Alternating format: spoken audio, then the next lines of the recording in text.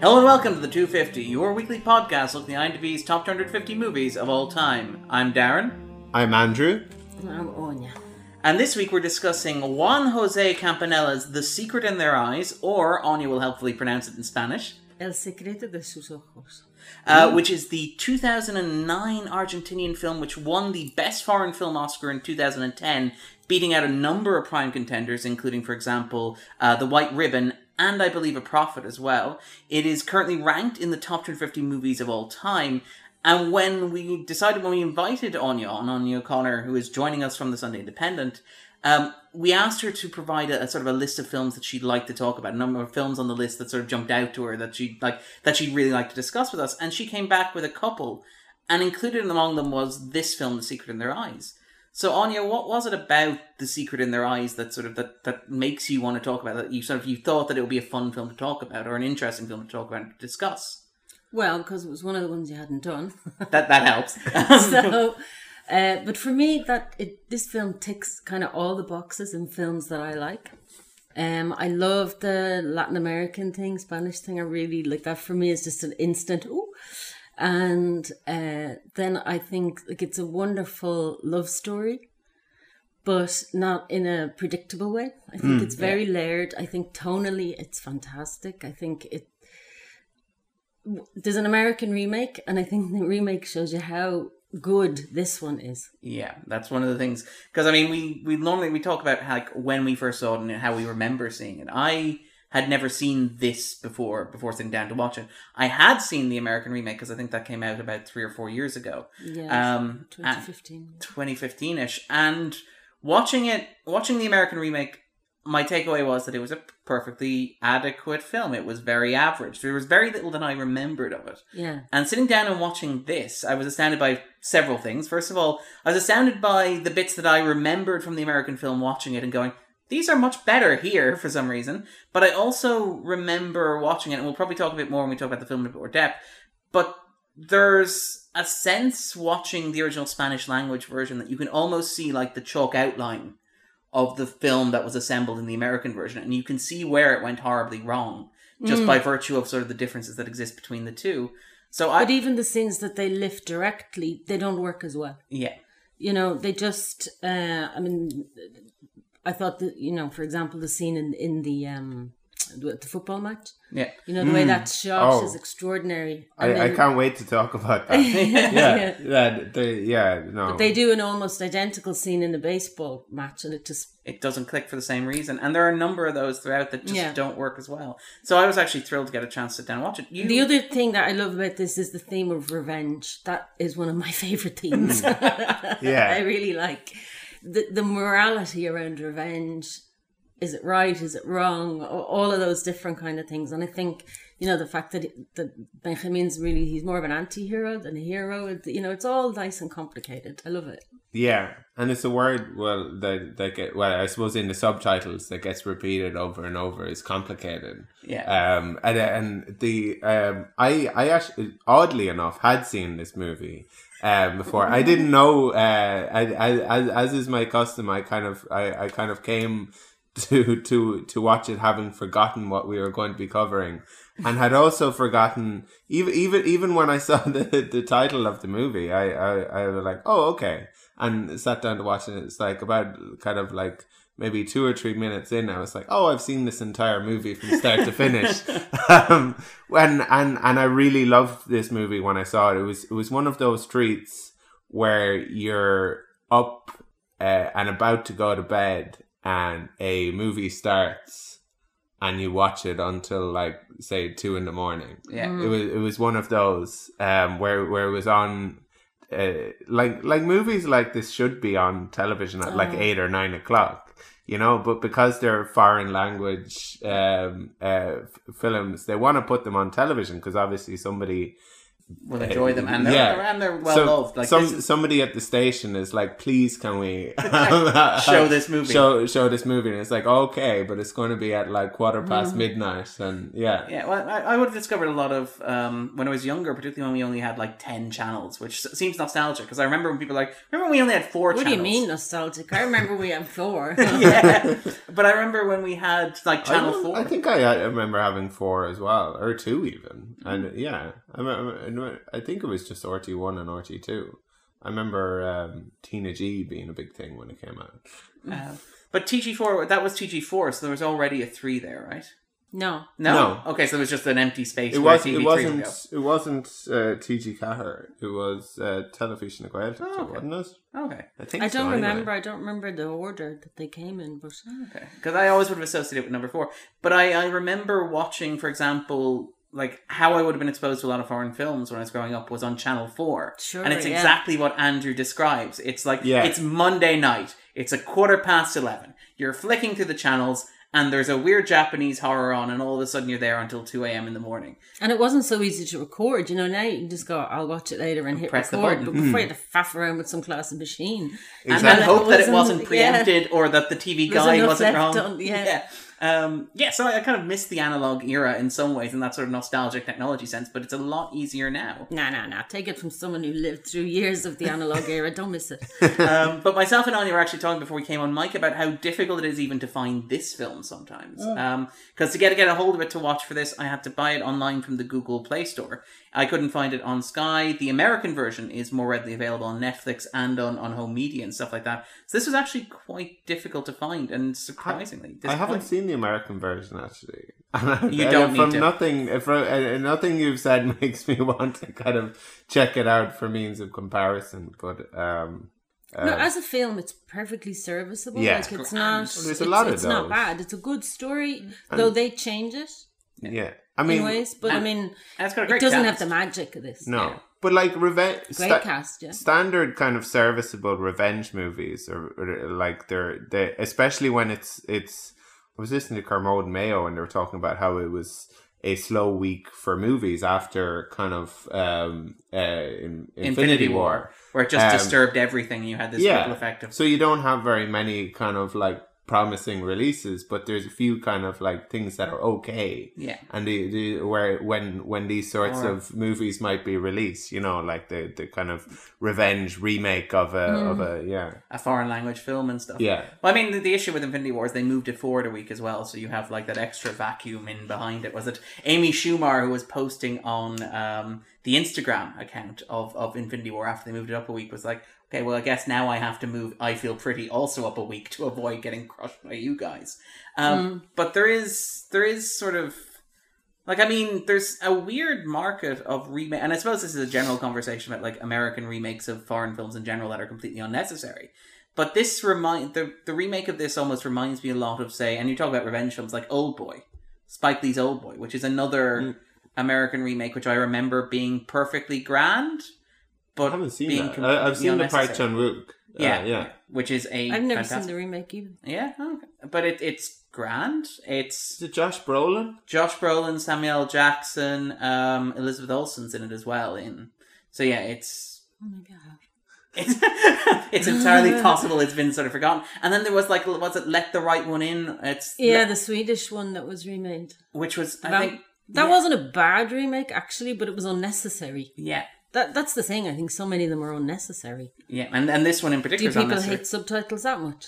Yeah, I suppose it's like I'd like to kind of take the most generous interpretation in that somebody has seen this movie and thought it's such a shame that this hasn't reached a wider audience. Let's tell this story again, and I'm sure nobody sets out to make a movie that's perfectly adequate. They want to make a great movie and they want to be really proud of it. It would be so difficult to match up with this, and I think it's so layered, and I think there's just so much to it. And to get right, as much as they get right, you really are pushing it. Yeah, absolutely. It's one of those movies that's Like I haven't really. I suppose we'll talk about it when we get on the other side of the spoiler zone. And there are actually a few spoilers in this movie. Yeah. It's not always appropriate to talk about spoilers, but we generally say spoiler zone anyway. It was completely unnecessary. Yeah, but sorry, I've completely forgotten what I was going to say. But I guess one of the things that's sort of striking about this, sort of when you're talking about like the unnecessary American remake and stuff like that, it's also, and it's like something we talked about when we talked about like the Paul Verhoeven films that are being remade recently as well. It's like trying to remake something, but removing it from a context where it maybe makes a great deal of sense in a way that, like, and then this is interesting because this is an Argentinian film made in 2009, and it's set back in the 70s, and it's set at the turn of the millennium. And it's very accessible. It's extraordinarily accessible. I don't know much about Argentinian history, but it's a rollicking, it's not a rollicking, that's an unfortunate, but I was going for alliteration there, it didn't quite work, a rollicking revenge rampage, but it's a revenge. Just think, yeah, we should be clear. It's not rollicking. Not rollicking. But it is I mean, an atmospheric revenge. I understand why you might say rollicking though, because I think you made a very good point, Anya, that the tone in this movie is very good, and the mixture of tones and the kind of like dance of these tonal shifts that aren't jarring, that work really well. Yeah, and that was one of the comparisons with the American one. The character who they sort of mixed it up a little bit, but it's the character who's played by the bloke out of Breaking Bad. Oh, by Dean Norris, yes. Who is the sidekick, and it's a completely different role here. Yeah, and he plays the same role as Sandoval. Okay. But if you can imagine Dean Norris in the role of, like, it doesn't quite work. He doesn't have and the funny bits jar. You're going, that doesn't work. Whereas in that, it's totally integrated. Yeah. In the original version, it's totally integrated. It's right. The humour fits with that situation. And I mean, you also have, for example, again, I don't want to turn this into a comparison to the remake and the original, but to pick an example of what doesn't work, like the Julia Roberts character in the remake, right? Which is that and again, this is one of those things where I'd seen the remake beforehand and I was like, this sort of works. I sort of see what it's doing. And then I watched the original and it's like, this element clicks perfectly. Because in the original, you have this parallel journey between two of the central characters where they almost see each other reflected in one another. And they're sort of their counterparts for one another. And what you get in the American version is you change one of those characters fundamentally in such a way that they can't mirror one another. And so the story doesn't work, and I couldn't quite articulate why it didn't work until I watched the original and saw that aspect of it working. So it's interesting almost as like a film class exercise in terms of like story construction. And in doubling and in putting two female leads in the remake, they actually diluted the power of the female role. Yeah. You know, they have to. They didn't make it a more woman power movie. They have the power of both of them. So it's sort of split out, and instead of being one role, it becomes two half roles. I suppose it comes to whether we'd recommend this movie, whether we feel it deserves to be on the 250, whether it be on our 250. And I've remembered what I was going to say. I feel like this movie is perfect. I like every now and then I watch a movie, I'm like, this movie is perfect. Ticks like, every box. Yeah. Like I think I've said it like a few times on the podcast because it's difficult to say that about a movie, and you can't really criticize a movie for not being perfect, even though that's exactly what you're doing when you're kind of like, I guess, picking this part doesn't work, bits that you didn't work. But looking back, like I just found it was such a kind of beautiful experience to watch this beautiful movie. And I always complain about films being too long. And this is long, and it's not too long. No, not at all. It's 2 hours and 9 minutes long, and it goes by perfectly. I'm normally, about 150. I'm like, check the watch there, ready to go. I mean, and the thing it does in this movie that a lot of overlong movies do is it has these kind of false endings. Where you're sometimes watching a movie and you're like, oh no, come on, why isn't it over yet? They're going to add more to this, and you realize that they're doing this, and you're kind of like, put out. They do it in this movie, and you're like, oh, like you're excited for it. Yeah, you're Feeling glad back. it's not over. Yeah, exactly. There's another layer to the onion, so to speak. And it's like a compelling kind of prolonging of this. And I mean, I also think that while being very long, it's almost perfectly paced. Because I remember I was watching it, and it doesn't spoil much to say it's like a police procedural movie in some respects. Yeah. But I was amazed at to give people idea of what to expect. Yeah. But I was amazed at how quickly the plot advanced and how quickly the leads went and how few dead ends there were, how little padding there seemed to be on the film itself. For a film that is 2 hours and 9 minutes long, it's remarkable. Like, it goes, and it keeps going as well. And then... I mean, I suppose, would you want to say basically what it's about? Like, essentially, or will people know? I think we can in very broad terms. Yeah, we can set it up, certainly. Yeah. So it basically follows an investigation. Well, it follows two parallel tracks in which a writer in Argentina, in Buenos Aires, in 2000, is going back and looking at his history as an investigator back in 1974. And he's particularly investigating, or looking back on, one of the cases he investigated, which was the rape and murder of a 23-year-old teacher. And basically looking at how that case didn't end up resolved in the way that he would have hoped that it did. And so the film sort of explores the initial investigation, and it sort of catches up with him as he digs into it. And you have this sort of parallel track where it's both a thriller and an intimate character study, and also a political commentary, because it's very much wired into what was happening in a broader context at the same time, and a romance as well. Yeah. So that's... A romance, a love story with no kisses. Yeah. Well, spoilers. Can you spoil something that doesn't happen? You can't talk about this movie without talking about the romance, and I'm sure we will. This is a tremendous love story, and I suppose I think we'd all kinds of love. Oh, there's yeah, unrequited love, passionate love. Every Eternal single love, kind, yeah. Revenge, love, all sorts of love, whatever kind there is. That's why it's a love story, because it's got loads of love, loads of kinds of love. Yeah, and it's very absolutely. It's very multifaceted and kind of complicated and dark. It's like love, harrowing in places. Love, all sorts. Edgar Allan Poe style love in places, twisted kind of versions of love, I suppose. Yeah, and even some platonic love as well, platonic love. So it's got everything.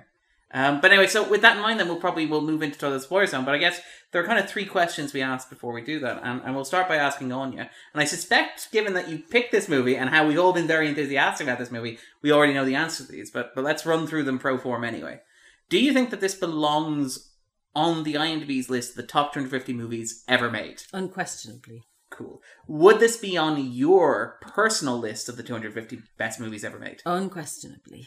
And if there are people out there who haven't seen the movie or who have seen the remake, would you recommend that they seek out the original and watch it at the first opportunity? Yeah, I mean, unless you have a real phobia of subtitles, but I think the story really, really has something for everyone. And it's very complete, very fulfilling, very satisfying. I think it really works.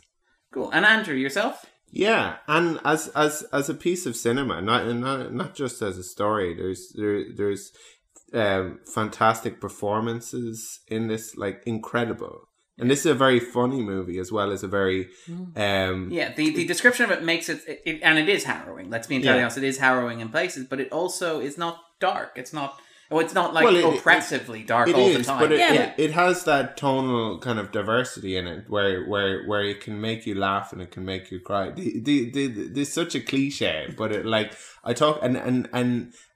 can make you cry because something is so sad, and it can make you cry because something is so heartwarming and true in it. And it does both those things, because it has kind of tragedy and beauty and comedy, and it'll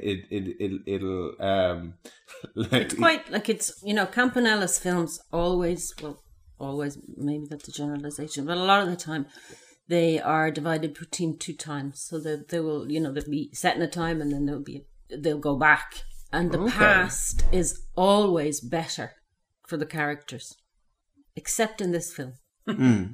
This is the only one of his films where the past is not a better place. So it's actually very uplifting. In that sense. In that things actually get better. Who's his makeup guy? I imagine it's the same for each movie he does, where he's like, that was very... the old age makeup. For fans of old age makeup, this is a very good example of it. I like fans of old age makeup, for the people who keep track of these things. That's Lucilla Roberosa, and I apologise, I'm going to mangle names on this. I'm not very good with pronunciation. But yes, the old age makeup is fantastic. I would agree with most of that. I've only seen it one time, so I'm hesitant to say it'd be on my personal 250, but I think it belongs on the 250. I think it's fantastic. I absolutely adore it. And if you haven't seen it, I'd say rush out and watch it. So with that in mind, if you haven't seen it already, pause the podcast, rush out, watch the movie, and then come back and join us on the other side of the spoiler zone, where we'll talk about the movie in a bit more depth. Like, I don't think anyone's going to watch it and say, oh God, that was crap. You get something out of it. Yeah. We hope. No, definitely. And if you don't, you have no taste. Yeah. Take it easy, guys. We'll see you on the other side of the spoiler zone.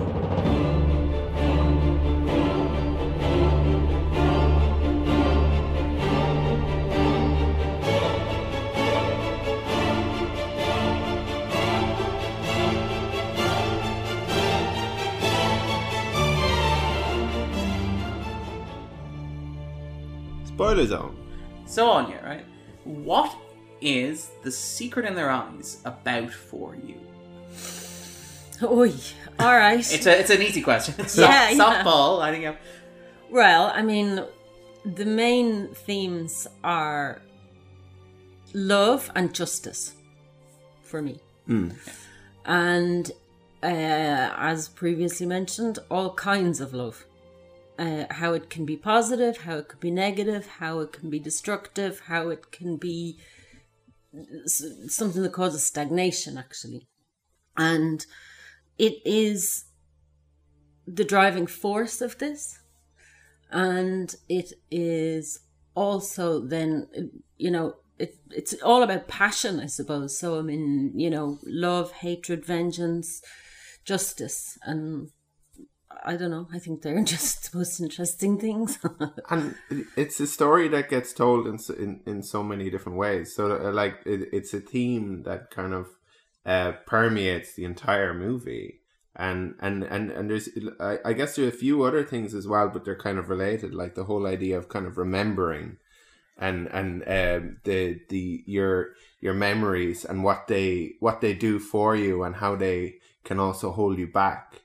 And what it means to be kind of... And how you hold on to them and how you curate them, particularly at times where you don't have an official record, or how they sort of compare and engage with an official record. They have this idea of being lost in time, but also of like time kind of... and memory slipping away from you. So there's lines about kind of like, I don't know if it's a memory or a memory of a memory. I'm starting to forget. And I have to remember pretty much. Which is interesting, because we talked about this in the podcast before. When you remember a memory, you actually rewrite it. Your process of remembering effectively warps your memory, because there's no real objective record there. Whenever you conjure up an image of something important to you, you're actually pulling it up into the front of your brain, rewriting it and sending it back. I was surprised we've talked about this before. Like the brain imaging podcast. We're very interested in neurology here on the 250.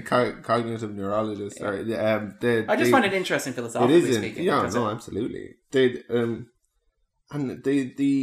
it is particularly as you get older. Like, I mean, I think you two are too young, but like...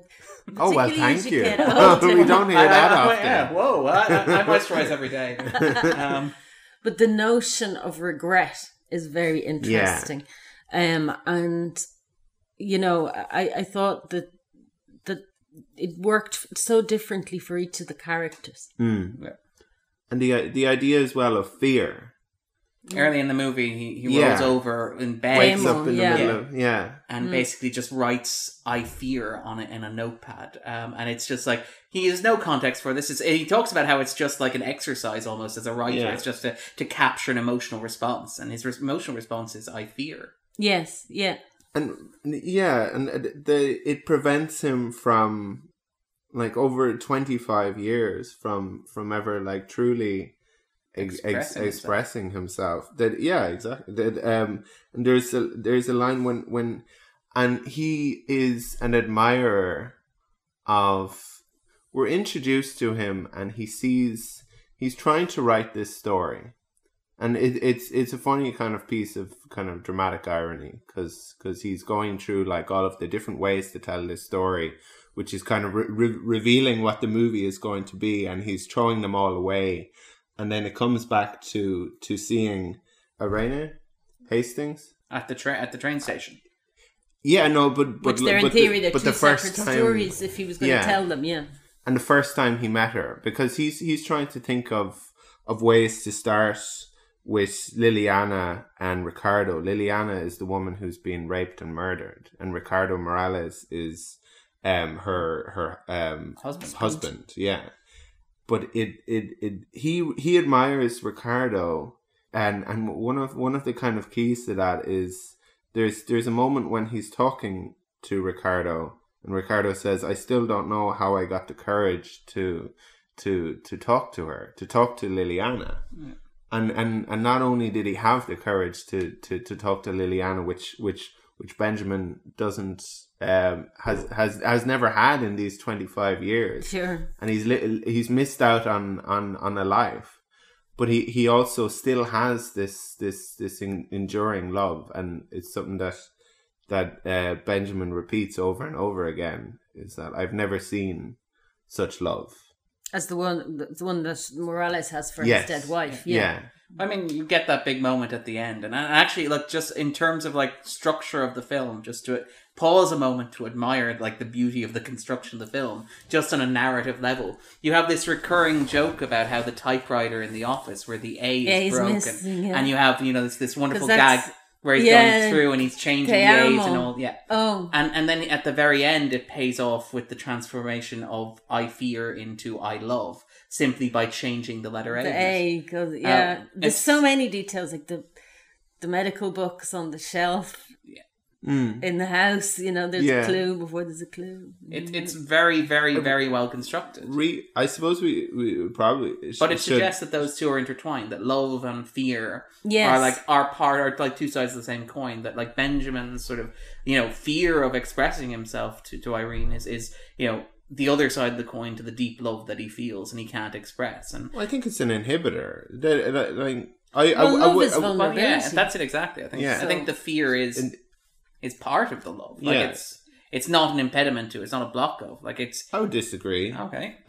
For him, it has been. Yeah. For him, it's the fear isn't part of love. Fear is the thing that is stopping you from getting hurt, from putting yourself, like you said, it's the vulnerability that you're kind of refusing to. But in order to love, you have to be vulnerable, and in order to be vulnerable, you have to be afraid. Like if you're not afraid, it's not vulnerability. Well, I would argue that if you won't.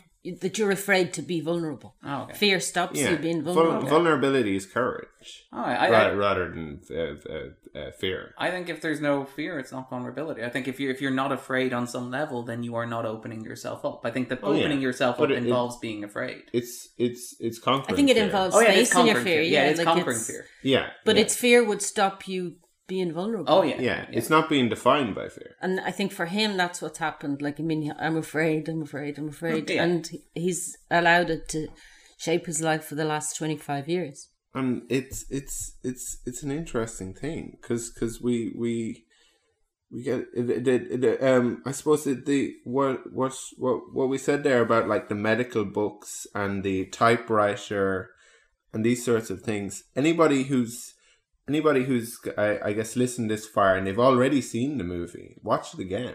Yeah. Like for people who are listening, where they're like, oh, I really like that movie, and I've seen it, so there's no need to go back and watch it. Because this is my second time watching it, and really rewards a just even things rewatching. like the use of colour. Absolutely, and I suppose she always has something red. Yeah, well, red is more passion or and less, love depending on how she's might feeling just be at your every earrings, might be your nails, it might be your whole top. There's always something. And even at the very end, when he goes off to visit sort of your man who's now living alone in the middle of nowhere, it's all grey, it's all desaturated, it's very cold, and then it's like you have the red curtains that he keeps, and sort of like you have these little flourishes of colour. You have him going finally to put the flower on the grave of his partner. And it's red. It's a sea of red flowers. You see at the end that color coming back in, even when you finally go back into his house with her, for example, or even when he's sitting down doing the typewriting after he's made this discovery. Like, then you see the color sort of creeping back in, but until that point, it's very desaturated. It's very cold. It's very in general. Yeah, the past. I think the past is shot desaturated. Oh, no, and the present is more. I thought brighter. I thought. Well, okay. It was interesting as well, the conversation that, like, jumping ahead, which is fine, I guess, to don't worry, we'll flash back to 20 minutes earlier. Exactly.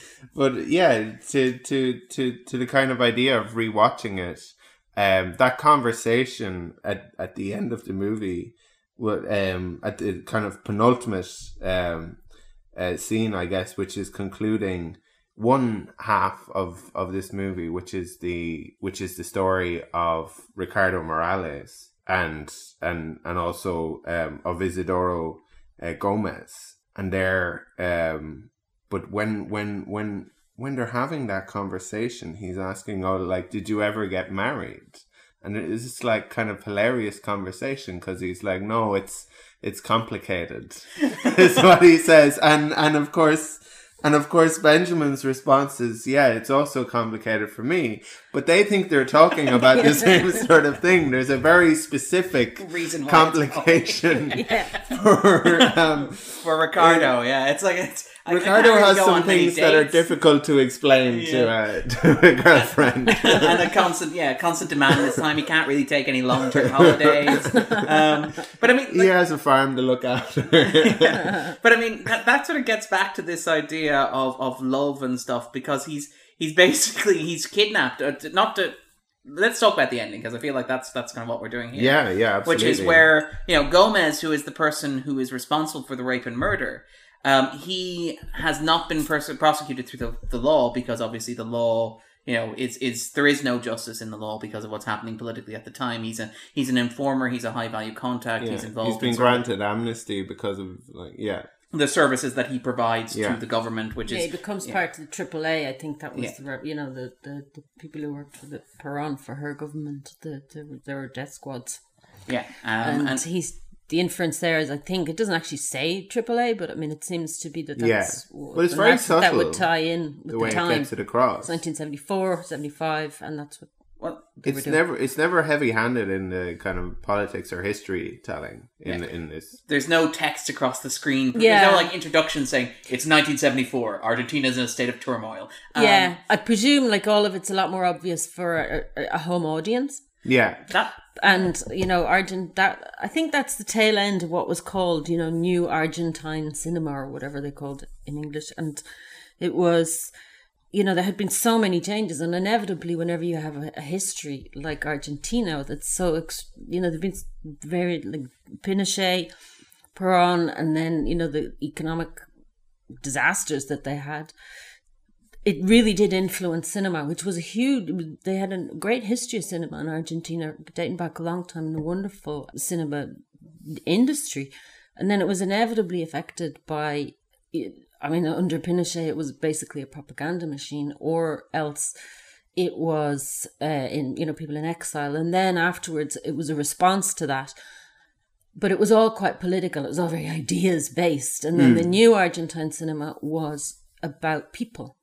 And so it was, there was little small stories that people could finally go to the cinema and go, oh, that's me, or that's my story, or whatever. And this kind of, in a way, amalgamates all of those things, because there's a little bit of the political thing in it, but it's not defining. No. But it is very much human stories. Well, this is one of the things actually that I've read. Did a bit of research coming into the podcast, and like one of the great observations, one of the observations that's made repeatedly by film critics with sort of an understanding of Argentinian film and history is that the film is structured remarkably well in terms of being accessible to foreign audiences, but also meaning a great deal to the Argentinians who are watching it in, as you point out, in their home cinema. So to pick an example, like you have him writing down the date of June 21st, 1974. And for foreign audiences, that's sort of likened to, I know Campanella's worked in American TV. He's directed, for example, episodes of House, episodes of 30 Rock. He's done a lot of work on Law and Order, SVU, for example. And he said that he took an approach to this that was similar to that. So that date to American and international audiences is just like exposition. It's just like, okay, we're going back to the 70s. But for Argentinian audiences watching, they know that this is 10 days before the death of Juan Perón.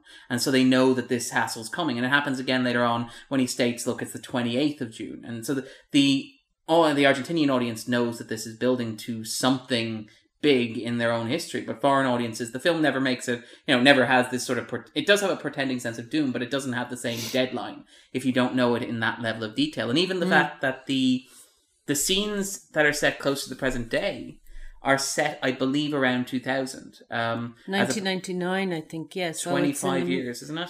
Yes, 25. I think it's 1999, and it's just before they default. Yeah. And that was at a time, apparently, when every Argentine had 3 jobs. Wow. Like, that was, you had to have. In order to stay afloat. Yeah, there was a massive crash in 96, I think, so that's the context. Still in the news, the Argentinian economy, they had to go to great lengths to protect their currency, and it's a weird thing because they owe the United States a lot of money, and the strength of the dollar now means that they owe them more money. So they're trying in order to protect their the value of their currency versus the dollar, they were increasing their interest rates by like up to around 40%, like in a week. So yeah, there's a lot of instability there. Yeah. I suppose.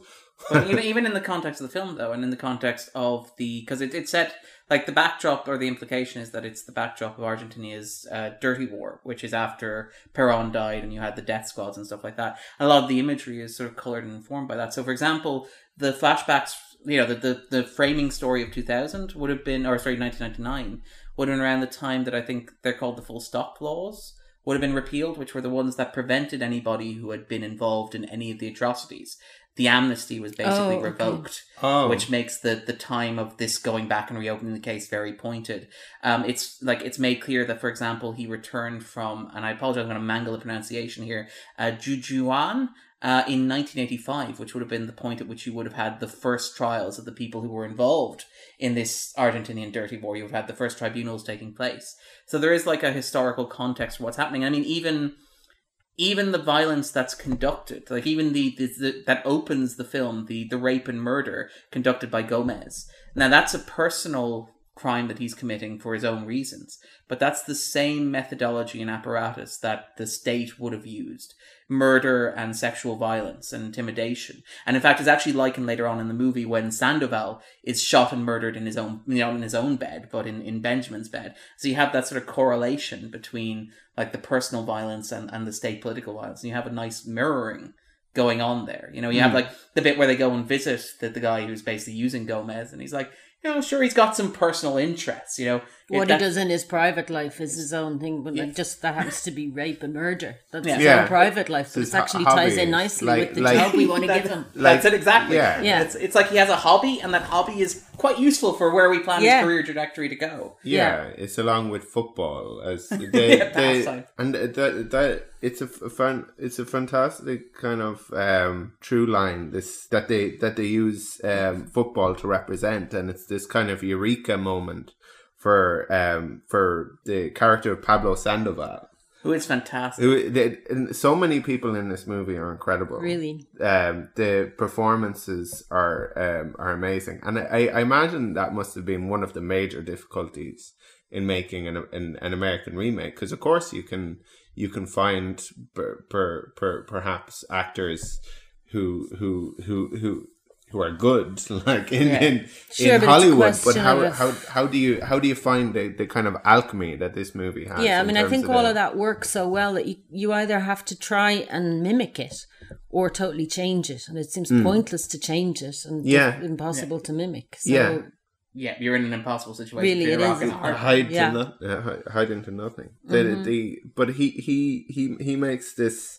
He has this great kind of monologue where as Esposito is like, oh, kind of like, what is it now? And he's like, well, he's what's his line again? Who's Sandoval? You can change everything. But Yeah, you can't change your passion. Exactly. You can change your face, you can change your address, job, you can change your job, you can change everything, but you can't change what you're passionate about. And this incredible scene then where they reveal that these names that they thought were old kind of family friends. Were actually all of these footballers from like the 60s. Yeah. In the it's not Rio de la Plata or like Boca Juniors. It's Racing, isn't it? Oh yeah. Or is It's that Racing and the Academy, I think, as well as the other one.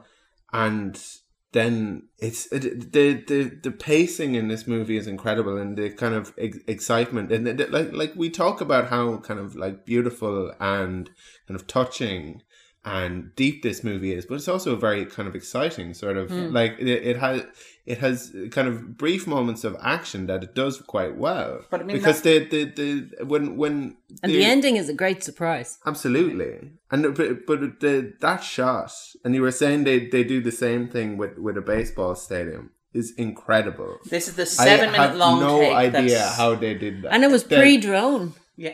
Wasn't it? Like 2009, probably, they wouldn't. Well, maybe. This is. I know how they would do it now, but Which is they use CGI. Yeah, and like there must have been some sort of a trickery, but basically for like, and if you haven't seen it, go watch it. The department was quite busy, I think. Yeah. They really, he was very keen to use the most up-to-date effects. Absolutely. Yeah. So they combined 7 different shots for that 7-minute sequence. There were 100 extras involved, and it's just remarkable. It's a fantastic sequence because not only is it like the scale of it's impossible, because you begin flying over this stadium, swooping down into the audience, pushing through a compact crowd. But even in terms of like organization, the focal character at several points during the sequence changes. So first you're on Benjamin, then you're on Sandoval, then you're on Gomez, and it jumps back and forth between them, and they sort of interlock and they intersect, and it's handheld and like it's amazing. Like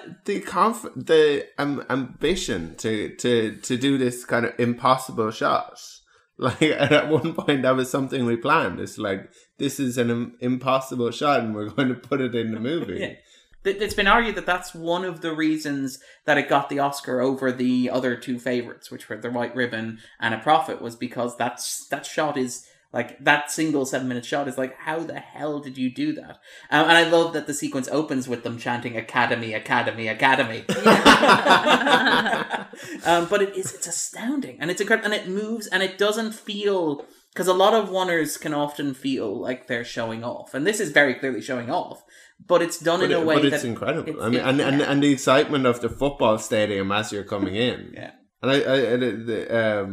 And I suppose even the shift in focus from the guy who they think is Gomez, then pulling back a row and revealing, oh my god, that's actually Gomez, and the slow realization, it's fantastic. There are a lot of great shots though, aren't there? I mean, that one really stands out, but there are a lot of the way it's shot.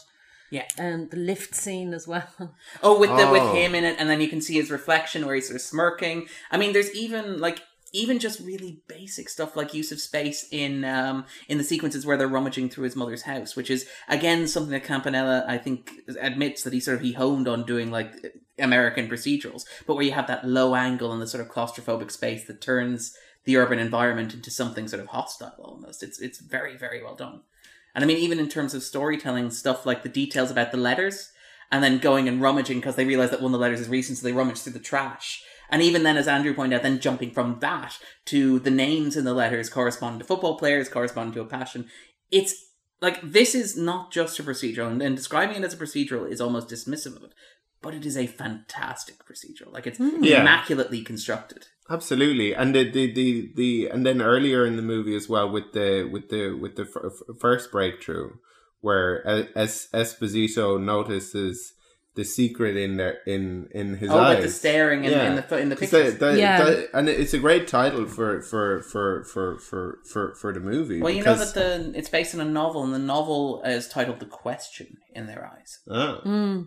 So the and it's a funny thing as well, because there is a strange kind of a parallel, because the thing that Benjamin notices is the look in Gomez's eyes, and Gomez is the villain. Yeah. But then that same look, or a similar look, happens later in the film in the shot of the office party. Yeah. Is Benjamin looking at Irene, and it's this funny kind of it's a strange. It's because it's talking about how in a sick, perverse way, Gomez is in love with Gomez and Ricardo are the two different sides. Like, again, this is what the remake loses when the remake basically takes the Ricardo character and makes it Julia Roberts, and instead of being a husband, she's a mother. And so you lose that parallel between the detective and the DA.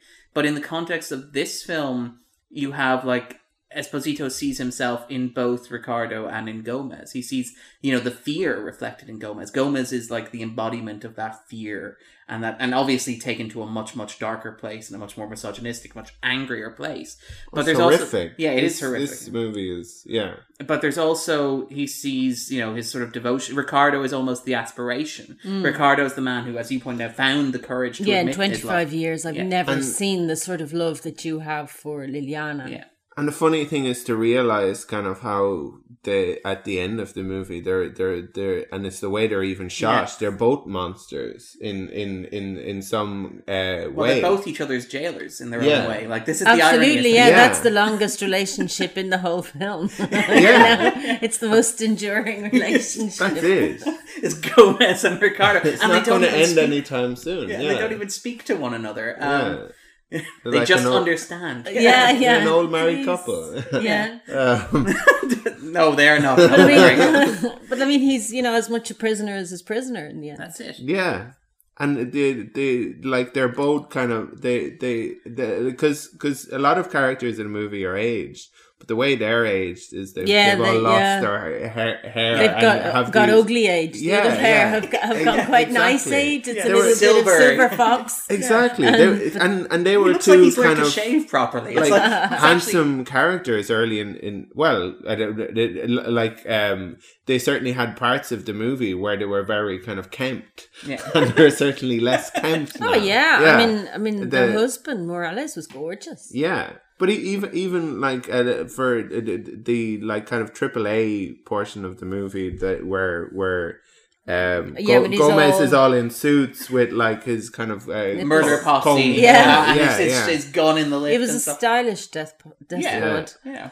And if you are going to be a death squad, you might as well sort of commit to it. But that's what we say. But I mean, it was that. Like, I mean, it was his moment of glory. Like, I mean, that was when he felt fabulous and he had power, because a lot of it was about his powerlessness. Yeah.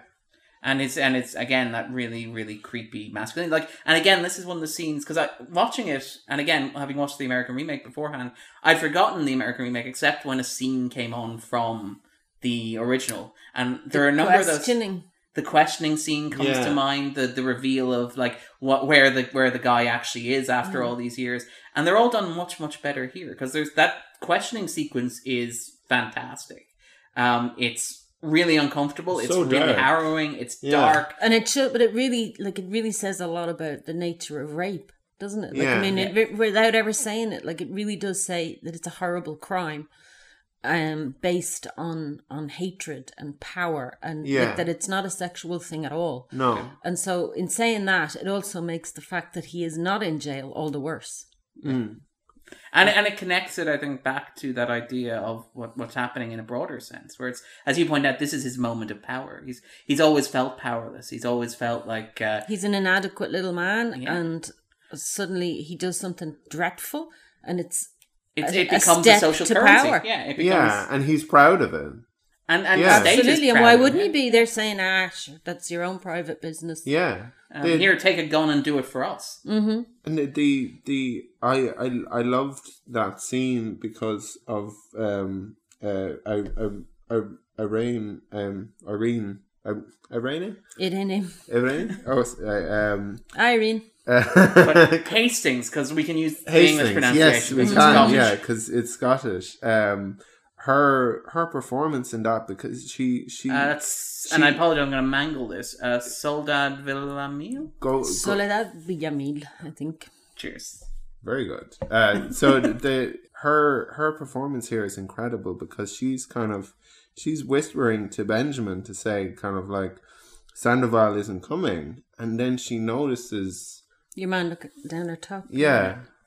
And it's this incredible kind of like strength from her to like, and because she sees how he's like the way he's objectifying her, and it really kind of It clicks into place. brings and rather than shrink away from it, she confronts him in this really powerful, you think this is way. your strength staring at me like Yeah. this, but actually this is your weakness, because this is how I'm going to get you. Absolutely. And this is the same thing where she asks, how do you know it's him? And Benjamin responds with, I just know. I don't know how I know, but I know. And in that moment, she knows as well, which is remarkable. Yeah. I know that there was a lot of discussion at the time, sorry I keep turning my head away, about Avenging Angel and the notion. Yeah. I don't know if we can talk about that or not. No, let's go for it. Yeah. Yeah, the notion of justice and what is justice, and if it's not served, do you have the right to go for it yourself? Or I know if that was my daughter, absolutely, I'd feel totally entitled to do that. And I hope I aged a bit better than Morales while I was doing it. But absolutely, I would feel totally entitled to it. But I know other people, it's not right. Yeah, well, it's the thing is that like we're glad that there are laws in place to prevent us from doing these things. We also know that like if it were our but when those laws fail, loved ones, we would absolutely make those same decisions that Morales does, and or that we'd wish that we could on some level, even if we didn't. But that yeah, some part of sure. it would wish. But the film gives you that to think about and talk about. Like it does it. There's a whole lot. It leaves you with a lot, doesn't it? Like it leaves you with pictures. It leaves you with ideas. It leaves you with concepts, and it leaves you with discussion topics. It's the film that keeps giving. And it's why I guess victims don't get to do the kind of sentencing. Because I suppose there are those people who are capable of kind of like forgiving, but what kind of punishment could possibly amount to the crime? Yeah. Well, I think there's an issue. I think that the film is in some ways arguing that this is a very specific set of circumstances, in that like there's a reason when, and again, this is going to be very abstract philosophical debate of law and justice and stuff, but we generally, Andrew's right when we say we don't trust the victim to determine the sentence. We ask the state to serve as an arbitrator in that. But what if the state? But what if the state fails? And in this case, the state has failed specifically. Yeah. In this moment in time, it has, because it's basically collapsing into itself. It's not just that he got off on like a technicality or something. It's because the state is thoroughly corrupt and rotten. Yeah, and exploiting that. Yeah, and the fact that was something the American one did well. I think they didn't shy from suggesting the state could be dirty.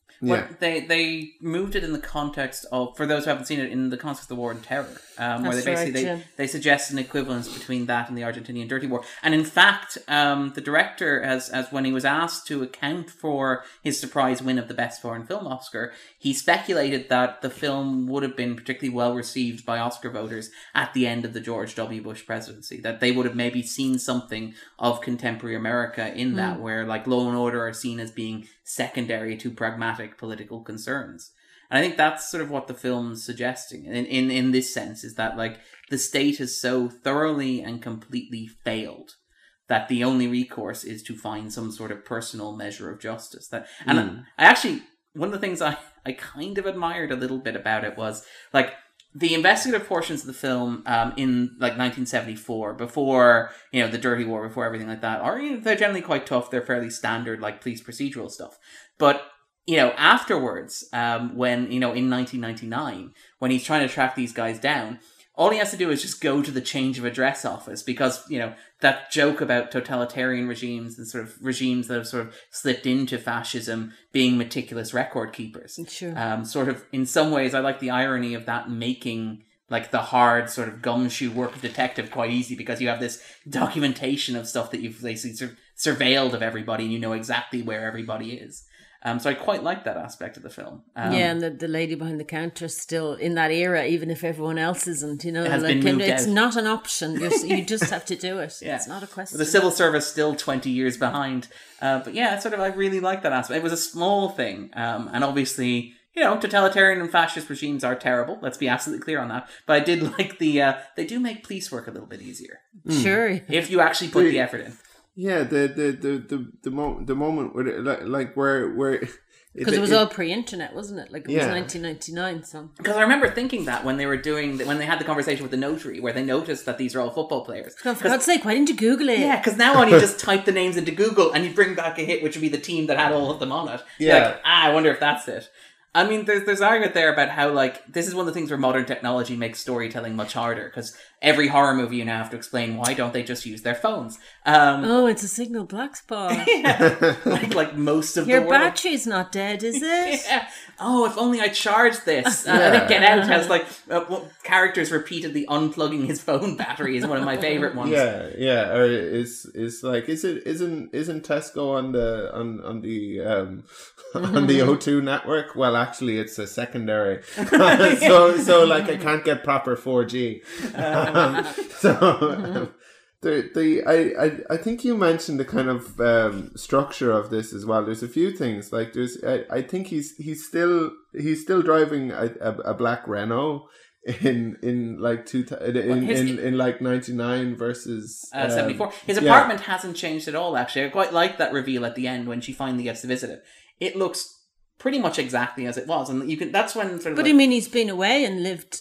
I suppose in Jujuan or whatever it's called. Sorry. It kind of it's like it's making the point of, because at one point it says 1,000 pasts and not one future, only memories. So that like it may be 25 years later, but it's still the same preoccupation. Nothing has changed. That was in the respect he was obsessed with that thing of it feels like another life, but it's not another life. It was this one, yeah, and it still is, and you're not dead yet. He's basically, still looking for Gomez, and he's still looking for. Well, even at the start, when he's talking about how he wants to begin the novel, he's like, "I've got 1,000 beginnings and no endings," and it's this is exactly the same sentiment, because you have that, and you have that idea even within this sort of recurring theme of like memory versus record keeping, and like so for example, like they have the pictures in the like albums so that keeps his wife fresh. He looks at them, Ricardo looks at them, and like Benjamin's wondering who these people are, and you see that Ricardo, because he's a banker, has gone to the effort of actually like indexing and cross-referencing all the people in these photos so that like the memory won't fade, and so it might be remembered. And again, I wonder if that's a cultural thing to do with like the trauma that like Argentina has gone through in this, the idea of like maintaining some sense of continuity, but it also I think hints at something more personal in terms of like as you pointed out, the act of remembering, the act of record keeping, and the idea of like the past being a cage, just as much for Ricardo and for Benjamin. So many as it is for people were Gomez. disappeared. I mean, in between the time of when the events took place and 1999, I mean, that was when all the disappeared. And it's a funny thing, because it's like a lot of this kind of being in the past is a search for something that's a future, but it's also a search for in the case of Gomez, it's a search for justice, and he realizes that some version of justice has been served, but it's also a search for him for love, which is never been satisfied, and that's the big payoff of this movie, because it is about like kind of longing after justice and longing after love, and it finally being kind of like delivered at the end, I suppose, in maybe in a more satisfying way with the love story. Cut forward another 25 years to see like if their married life is much better than that of Gomez and Ricardo. I think it'll probably surprise nobody who's listened to a few episodes of the podcast that I cried a few times. And though sometimes I can be an easy person to make cry. to make cry, it's often only just maybe one time, if even in a movie. In this it was a number. There was a moment ago when we were Espósito looking about, at Hastings when in the photo.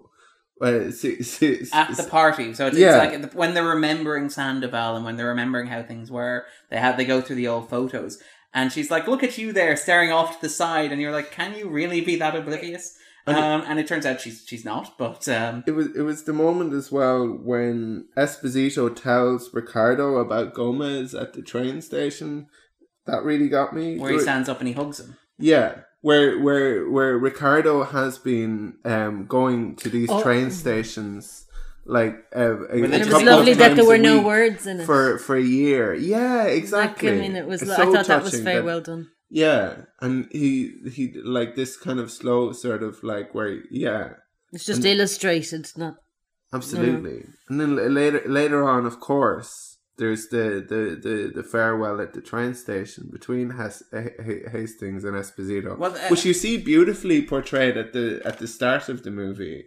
in kind of like that memory like stream filter where you can't see the shape. like kind of half drawn. Yeah. And then the next moment, I suppose, which is kind of the penultimate scene of the movie. Before we go on that, with the train station, I also kind of got a little bit really sad when the throwaway line during the interrogation where Benjamin's asking, so you commute to work. It's like, which train station do you come into? It's like, oh, I get the bus. Yeah. Which is just this really bitter twist. Because it means obviously that Ricardo has been wasting his life. He never would have found him. He would have, no matter how many times he alternated through those train stations. Look on his face, like the facial kind of acting and the cast are fantastic. They really inhabit those roles, don't they? Like they really.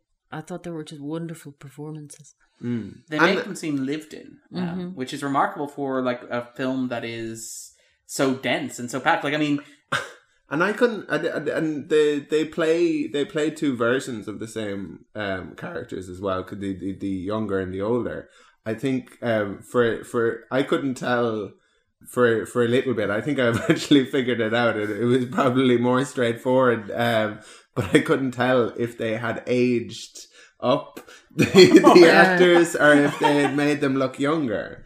For a bit, and of course you don't see an older version of Sandoval. Yeah, but I mean it's structured in such a way that you imagine Sandoval could have like died of drinking in the meantime, because he's very clearly he's an alcoholic. That's his passion. That is his passion. Yeah. I love that he's like he owns it. Absolutely. I like getting trolleyed in certain fights. I mean, don't judge me. That's my passion. Some people like football. The kind of warmth in his eyes as well. There's no sort of like no shame, no nothing. It's like this is my passion, which is incredible. And and when he gets called the last time because he's fighting in the bar. Yeah, is that the guy with the football facts? Yes, it is. Yeah. It was the notary that he. Yeah. Sometimes, this connection between football fans and neo-Nazism. Sometimes it's just a connection between... Oh, yeah, because he's calling him a fascist. He actually calls him a Nazi. He actually calls him a Nazi. And then, obviously, like, the irony then being later on that Sandoval's murdered, but the implication... And I love that you never actually get a concrete answer. Like, you have obviously what... It was about football. Yeah, you have what Espósito imagined happened, where he likes to imagine Sandoval sacrificed himself. But it's also entirely possible to imagine that the football guy was really, really angry. I was like... No. I don't think that was also, one of the... Yeah. Possibly. That was also the death of their relationship, because that was when they had agreed to go and have that big convo before she got married. So sad, because she says, like that she wants him She's like, lay out all of your objections. He's at kind one of point, incredulous. There's a really great, like, and again, like, this is the thing with the balancing of tone. She's such a fantastic character. But she's so strong and... But I mean, there's a wonderful moment early on where Espósito is coming in to talk to her. It's hilarious because it's a moment the like payoff later on. What she's hoping for and what he's hyped himself up to say are two different things. Even though we thought he was the one that was holding that secret, the romantic secret. Yeah, because it and again, this is the thing. It's such a well-constructed movie that balances tone so well because that's an almost hilarious sequence in the middle of what's a really gritty, really depressing, really bleak moment in the case where he walks in, he's like, oh, I think we need to talk. You ever have something sort of weighing on you that you need to discuss? And she's like, I think I know what you're talking about. Let me close the door. And he's like, oh, don't worry, I asked my partner to join us. Hold Not now, Sandoval's coming in. Yeah. He'll also be joining us. Oh, I see. This is not the conversation we thought we were having. And then we see her face and they can't. Yeah. You know, like she's walking away from them to go back behind her chair and we can see her face go. Yeah. And they can't. The payoff later on where she says to her assistant, to close the door. And then the closing shot being the closed door as well. Because that's the thing, particularly in the last act of the film, there's a lot of closed doors, a lot of sort of almost leaving the characters to themselves. And it's a recurring motif because earlier on when she's ordering to pick up coffee, she's like, leave the door open. And then she tries to close the door, but then Sandoval arrives. And then later on, you have Benjamin walking away from Ricardo and Gomez. But I think the door closes behind him, or the door is about to close behind him. You have the shot of them in the doorway anyway, the implication being that they'll be left there. And then you have the final shot of the film is the door being closed so that, you know, Benjamin and Irene can have their moment together. I kind of like that idea. What about the ambivalence, though, of him walking away from Gomez? And I mean, that's interesting. Yeah, I think it's almost a, rather than a judgment, it's a kind of a refusal to lay judgment. It's like how can I what would I do? Like what would I say? How do I feel about this? And you've just witnessed something. Like even though we have difficulty articulating what exactly it is, and we just watched it in a movie. Yeah, we didn't walk into a room. Just ask him to talk to me. Just say anything. Yeah, which is incredible. You almost feel sorry for Gomez, which is incredible, given everything that he does over the course of the film. Yeah.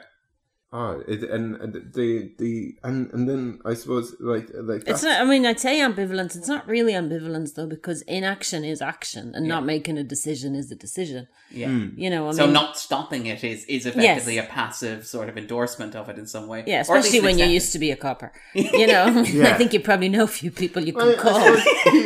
He was always a little bit kind of hesitant, loose with the kind of destroying official documents and stuff like that. Where they go down to the town where his mother is living, and casual breaking and entry. It's an incredible. And it's such a good movie because there's that tension when he's looking at the letters and then there's a figure coming up behind him and you think, oh my God, Gomez is oh my God, he's staying with his mother, he's going to get him. Exactly. And then we're going full psycho. And it's Sandoval, which is such a great kind of like a shift. And then the scene when they come back and the judge is like, so you respect me, right? Yeah, and he's like, who do you think that car is registered? Oh, yeah. And the scene where it's like S. Esposi. And just the awkward silence where it's like, I'm not going to say toe. You are going to say toe.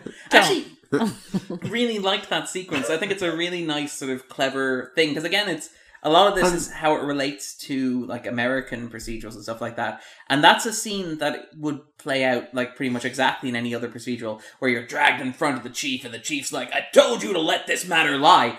But what happens here is he actually does let it lie.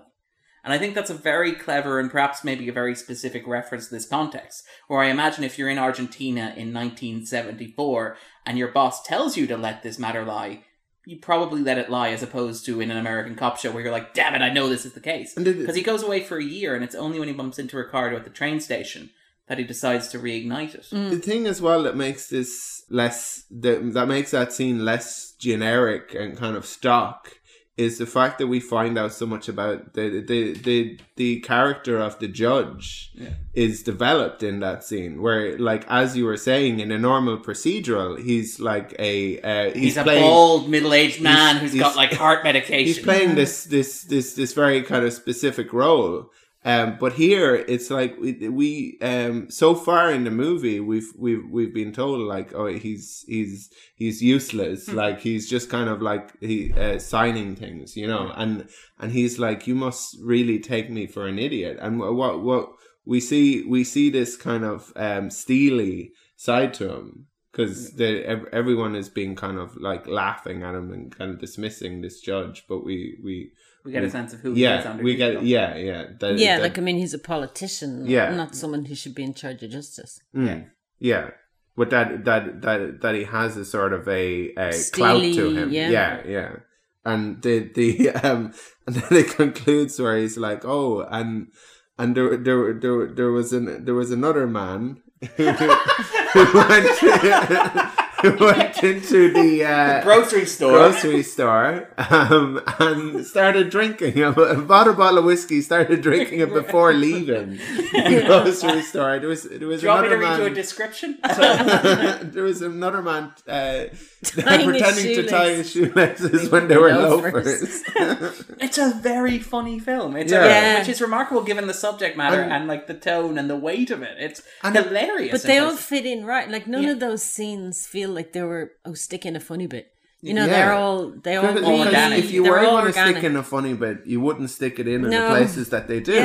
Because they before Sandoval is murdered, he's saying like, oh, ring my wife, and he's like, your phone, your house phone doesn't work, and it's like, oh, use yours. mine doesn't work, use yours. I keep in mind that joke is sandwiched between the revelation that Sandoval is so ineffective that he can't get his phone repaired, and Sandoval about to be murdered by a death squad. It's like, that is not where you would put a joke. In a, you know, if you were like, we need to liven this up a bit, you'd be like, okay, we'll add a slapstick scene. It's like, not put a little joke between these 2 hour minutes. I'm convinced the conversation between Morales and Esposito is funny as well. It's funny when you're rewatching it. The one later. Oh, the one later. This is the one where he's actually visiting as the older guy. Yeah, and he says, "You're better than me," and like it's because you're really kind of like the love that you had for this woman is incredible. You're a really kind of remarkable person, and it's like, yeah, I guess no. Well, I mean, I am worthy of remark, I guess. I can certainly stick at something. Yeah, commitment. That's what it takes. The key to any long-term relationship is commitment and conversation, maybe. But that's probably less important according to this film. And the music as well, like behind this movie, really kind of heightens it. The atmosphere, I suppose, because when he's realizing, he's thinking about all of these sort of moments where Morales said certain things, like the 4 bullets, and when he thinks about all of the kind of things that don't really add up. It's a fantastic procedural sequence. It's the montage where everything clicks into place, but it works beautifully. It's like so well constructed. People, the familiar one for people is The Usual Suspects. Dropping the coffee cup. Except this time he just pulls over the side of the road. But it is, the rhythm of that sequence is fantastic, and the bit where it keeps coming back to the 4 bullets. It's underscored very well. Yeah. And it's all set up perfectly. It's very, the storytelling here is fantastic. Just even as a work of film. And actually, speaking of storytelling, I kind of find... So what are you saying it wouldn't be on your personal top 50? Yeah, what is where are you going? And you're saying, Haven't you talked yourself into it by now? Is this another Darren Mooney has no... on the fence? Is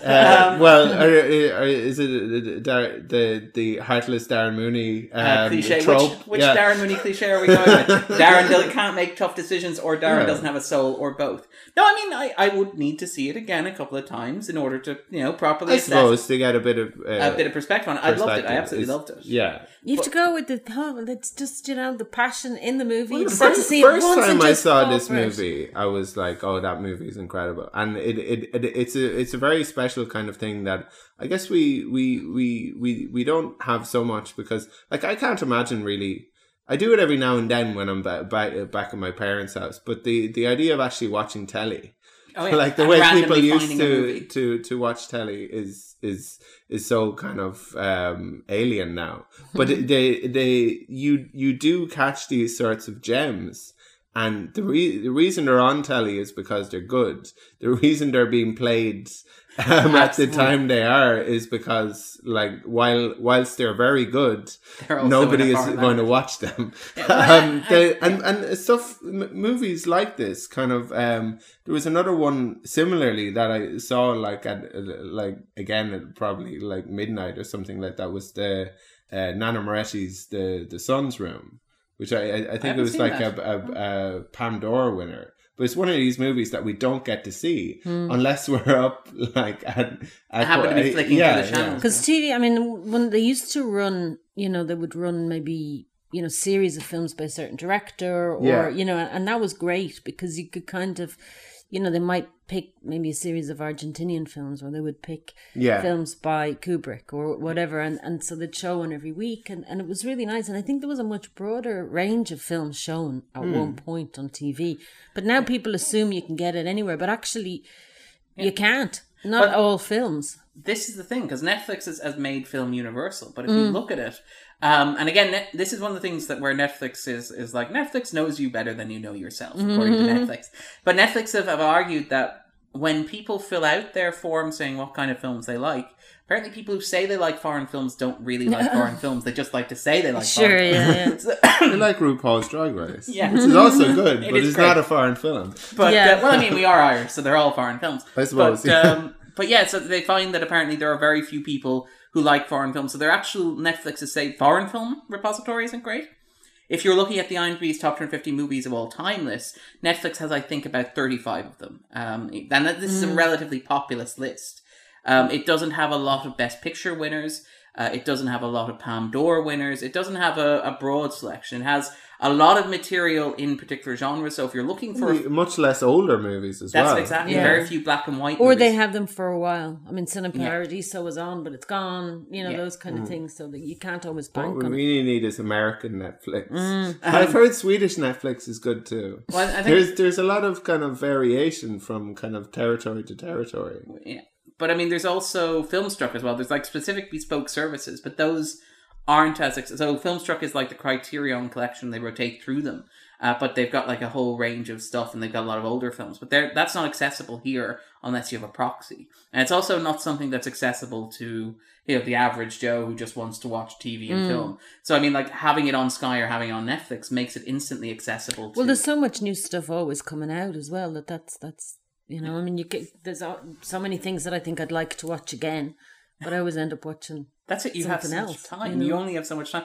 That said, though, I will, in defense of Netflix, I will point out that, like, they managed to take Veronique, which was that Spanish language horror film, and turn it into a mini pop culture event. People who wouldn't watch films with subtitles. My younger sister, who's like 18 years old and not a big fan of subtitles, was like, I have to watch this film because everybody's saying it's brilliant. And it's kind of cool that Netflix were able to do that. It is an example of how hard it is to find this. Even if, and I was looking specifically for this film. Yeah, so if you were just going to stumble. That's it. What would it take for me to find this film randomly? Well, I suppose, like, we talk about how there's like a mainstream unacceptance of movies with subtitles, but there's also a kind of a subculture of I guess movie kind of fandom where they're more likely to see a movie if it's old, or more likely to see a movie if it's subtitled, and they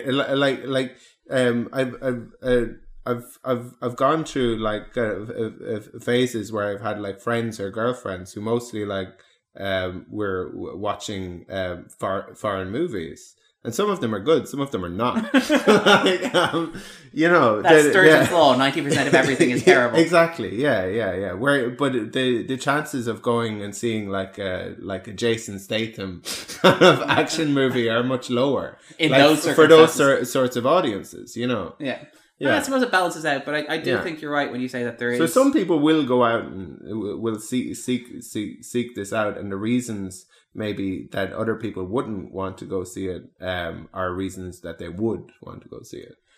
Just before we finish up, one more thing that I kind of noticed and wanted to talk about with the film is this idea of narrative, and it ties back into what we're talking about, memory and record and stuff like that, because there's a lot of emphasis on records, a lot of emphasis on documentation, obviously we point out the photos, but also just even like the typing up of official memoranda. There's a moment where Irene comes out and helps them dictate a joke that they're making about the judge in like proper formal language. But there's a lot of that in there. There's, for example, when they want to reopen the case, there's she has to destroy a piece of official documentation with her signature and the judge's signature on it. But I think it's telling that like Benjamin doesn't solve this case as a police officer or to his satisfaction. He doesn't find a resolution to the case as a police officer whose job it is to, or as an investigator, to find, to reveal facts or to find details or to produce reports. Instead, he finds resolution and closure and satisfaction as a novelist, as a storyteller, as a man who fictionalizes history, as a man who writes a story rather than a record. Well, for none of them does resolution come from any sort of officialdom. If anything, it's it's quite an indictment of the powers that be. I love whole film. The idea of him as a storyteller, what you're saying, Darren, kind of leading to some resolution, because he gets her to read the story and say, what do you think of the story? Yeah. And her response is like, well, it doesn't make any sense. Because the whole idea of this woman at the train station kind of longing after you and holding her hand up and running after. But we don't actually know what story is told. Yeah. That's the thing. But the thing she says is that because if the story was of, the woman who was murdered, why is that what she picks up on? Like, which story did he tell? We never know what he's written. I would argue the opposite. I think we know what he told because we see it. We don't necessarily know what really happened. Like with the murder of Sandoval, where you see what he likes to imagine happened to Sandoval, but you don't see what happened. He openly admits that's what he likes to think happened. But what? Like he told the story of the film? Or some of it anyway. Like this. So why is that what she of this? This is a story of a rape, a murder, an unsolved case, and she goes, "Oh, that bit of the trend that doesn't make sense." Well, because that betrayed to her. It's a strange sort of a novel because I think he is telling the story of their kind of unrequited love in this novel. At least that's the way I kind of. Because it's part of the story of the rape and murder as well. Because they were that it is. He's initially sort of hesitant about it. I think when he's talking about he has so many beginnings, and he's like, why would it begin there? And she's like, just begin. Well, it's a novel that everyone can read apparently in about 30 minutes. Well, I love the scene where Ricardo's like, it's really more of a memorandum. Your prose could use some structuring. You could maybe because that's the thing. I love that trope in movies of people sitting down to read a novel and the novelist just standing around waiting for a response. Like, dude, you do realize it's not a short film. It's not like you sit down 10 minutes and they're done. It's like you give it to them and you go away and you hope that they read it. So I like that this actually made a point of going, this novel, it's really short. That's a mistake, Darren. You got for someone who's written a few books. The next one you write, you have to actually stand over the person and make sure they're reading it. Yeah. They Otherwise, they'll be like, "Oh, I like the I like the thing that happens in the first 10 pages." Yeah. But you never read those manuscripts, I think. Never. No, I don't read, Darren. You were the post-literate generation. Yeah, but the going back to this thing about him resolving things through storytelling, she asked the question like, well, if that's what actually happened, then you would have taken me with you. Why didn't you take me with you? Whereas, there's something wrong with this story. Yeah. And that's his response to that is that, you're right. that's such a great kind of moment. Yeah. That's where he finally screws up his courage. Yeah. But I think that's something that we've kind of talked about in the podcast before. I think it was when we were talking about like Amadeus, where it's this question of like how fiction is in some ways truer than, you know, the official record or than reality. And like, so he can, you know, he never was able to articulate that to her like as an objective fact. He was never able to say, look, I have these deep-seated feelings for you. But by fictionalizing it, it became safer. There's a remove. Yeah, because it's just a detail of this story. It's like, and then Gomez and then Sandoval is murdered. So I had to go on the lam, and I said, like, I wonder how much is given to it in that the memo novel. Version. It's where it's kind of like you realize that the actual case only takes up about 4 paragraphs. The rest of it is just you lamenting your wasted opportunities. Yeah. Oh no! I see. And what about yourself, Anya? I'm looking forward to kind of what else? Because there's so much. There's so much in here. In here. Absolutely. That's why I think it's deserving of its place, more than deserving of its place, because I think it's really, really rich. Mm. And I didn't realize that this great movie that I'd seen like a few years ago was this movie on the list. Because I think I've been asked before to kind of like name your like favorite. What's my favorite. I think this would be in the conversation. Wow. Maybe there's something pretentious about me listing this and The Lives of Others, like 2 foreign language movies. It's just because you're more cultured than the rest of us. Oh yeah, absolutely. I also like though that this means that when we do once a year, myself and Andrew sort of sit down with a bunch of people and we assess what we think of the list and what our favorite movie is on the list. So this keeps it fresh. It means that every once in a while Andrew has a new favorite movie because he remembers that movie was actually on the list. Exactly, yeah. But was there anything else we didn't talk about actually? Anything that we haven't sort of touched on that you think is sort of like core to the movie or that you'd like to talk about? No, I mean, I think the script is amazing, but inevitably something the subtitles weren't bad. Do you speak Spanish? Yeah. Oh, cool. So you were able to follow it without... Yeah, so that's part of my attachment to it, I think. It brings me back to an earlier life. And oh yeah, actually, because you mentioned that you wrote your thesis on Argentinian cinema, I believe. Well, it was on The Kiss of the Spider Woman and a few different things in that, and about the use of media for political ends. Yeah. And that was more about Spain. It wasn't about South America, but it was about how after the fall of Franco, the socialist government, the new government, so they abolished censorship so that they could completely change people's minds much more quickly. So it was funny, you know, I mean, you'd be in Spain where, you know, in 1968, I think Itsy Witsy Yellow Teeny Bikini, that song was banned. Any song that had Kiss or Love in it was banned. Oh. It was really like, it was even Incredible. worse than here. And then, you know, in the within 60s. In the late 60s, early 70s, under Franco, it was really, really repressive. And then there was a real cultural backlash there. Yeah, but they did it very deliberately. And so by the 80s, I mean, there was a live sex show on the Ramblas featuring a donkey, you know, but that was actually only stopped by the Spanish PCA or whatever you call it, you know. Okay. It no longer It was has just, a they donkey. did it.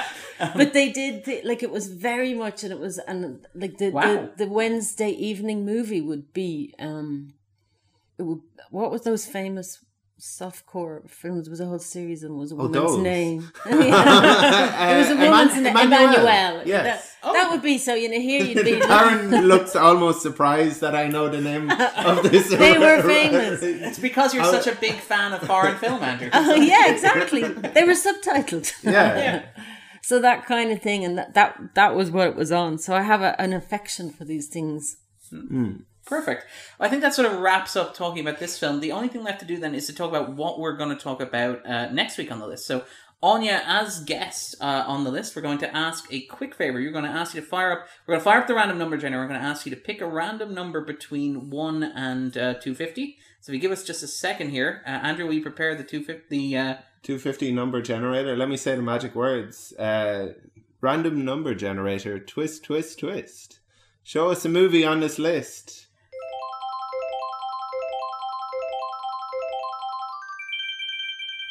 It's number 42. And one day Darren will learn to actually have the list open so that he can just jump straight to it. Yeah, if we didn't have... If we what had... happens if you've already done it?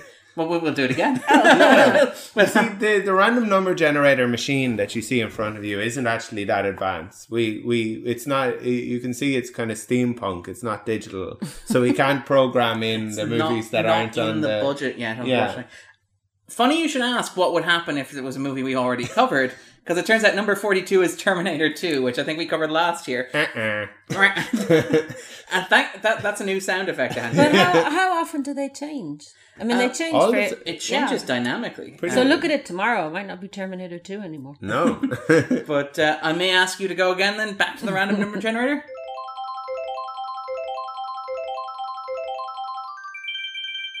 This is going to happen increasingly. As we go along. And it is we landed in the same neighbourhood. 49. 49. We'll have to think of some way. Of sort of removing the numbers ahead of time. And number 49 is... I can't see because I haven't got my glasses on. The Prestige. The Prestige. Christopher Nolan's Prestige, which is the first Christopher Nolan film that we've landed on using the random number generator. You just heard Darren fanboying. You were like, I got the base. Yeah. Hot under the collar, ladies and gentlemen. No, who will we get on to talk about Christopher Nolan? I wonder who we might. See if we can find somebody who's writing a book, possibly on it. See if we can find somebody with a level of expertise in that sort of park. But so it's the Prestige, the first Christopher Nolan movie that we've hit on the list, which is remarkable given that all the Christopher Nolan movies are on the list. So statistically, we should have. Well, I suppose we had a disjust in with Dunkirk. Dunkirk, yeah. Perfect. So what we're going to do is we're going to take a quick look at the trailer, so you can, and listeners can listen to the trailer, can hear the trailer, and see what we'll be doing next week. Shoot me. Come on. No, I can't shoot. Do it! How'd you like that? How do you do it? Magic.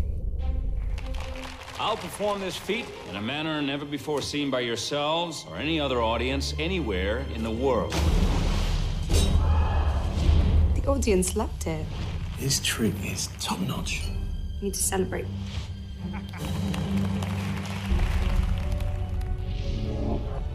A real magician tries to invent something new. God.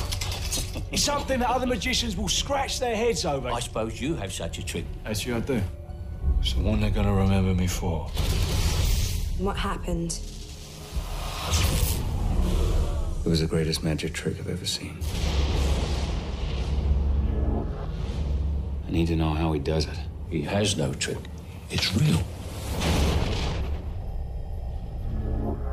Every great magic trick consists of 3 acts.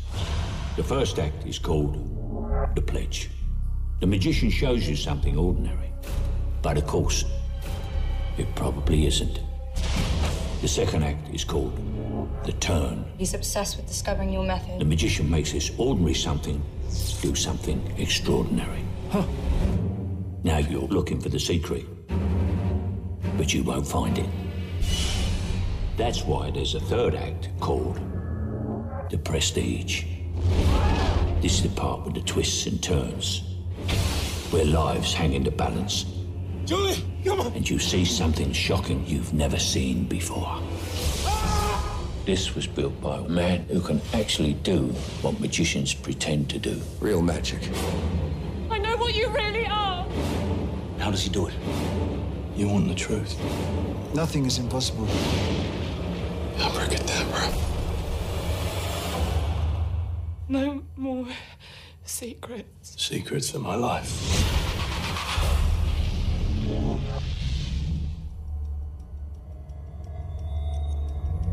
So, coming this fall from apparently Blumhouse, that is a really scary trailer. That makes it look like you're going to see a slasher movie. If you like metal font that constantly can reorganize like a T1000. Yeah, into various timelines for the movie. But Anya, have you seen The Prestige? No, I haven't. You haven't seen The Prestige? No. Oh, okay. It's a Christopher Nolan that escaped me. It's spoiling nothing to reveal that Darren is quite fond of The Prestige. But we'll probably talk about that in a bit more depth next week. In the meantime, if listeners are looking to get a bit more Aine in their lives, where can we find you? What are you doing? What are you up to? I disappear back into the ether after this. we have to hunt you down on like an Alaskan tundra. Have to parachute in and knock on a wood cabin door and be like, "Do you want to come and talk about The Secret in Their Eyes?" I just sit back at home watching it. Perfect. On repeat. So, Andrew, where can we find you? Twitter, I guess. AQUINNIUQA. But don't. But welcome to the. You can if you want to. You can if you want to. I don't have like a private account or anything. Welcome to the 250. Apparently the hardest to find podcast in the world. You can follow us online at the 250. You can find us on SoundCloud, on Stitcher, on iTunes. Please feel free to share, to leave a review. If you like it, tell everyone. If you don't like it, tell us. Take it easy, and we'll be back next week to talk about Christopher Nolan's The Prestige. And I am very excited. Bye. Bye.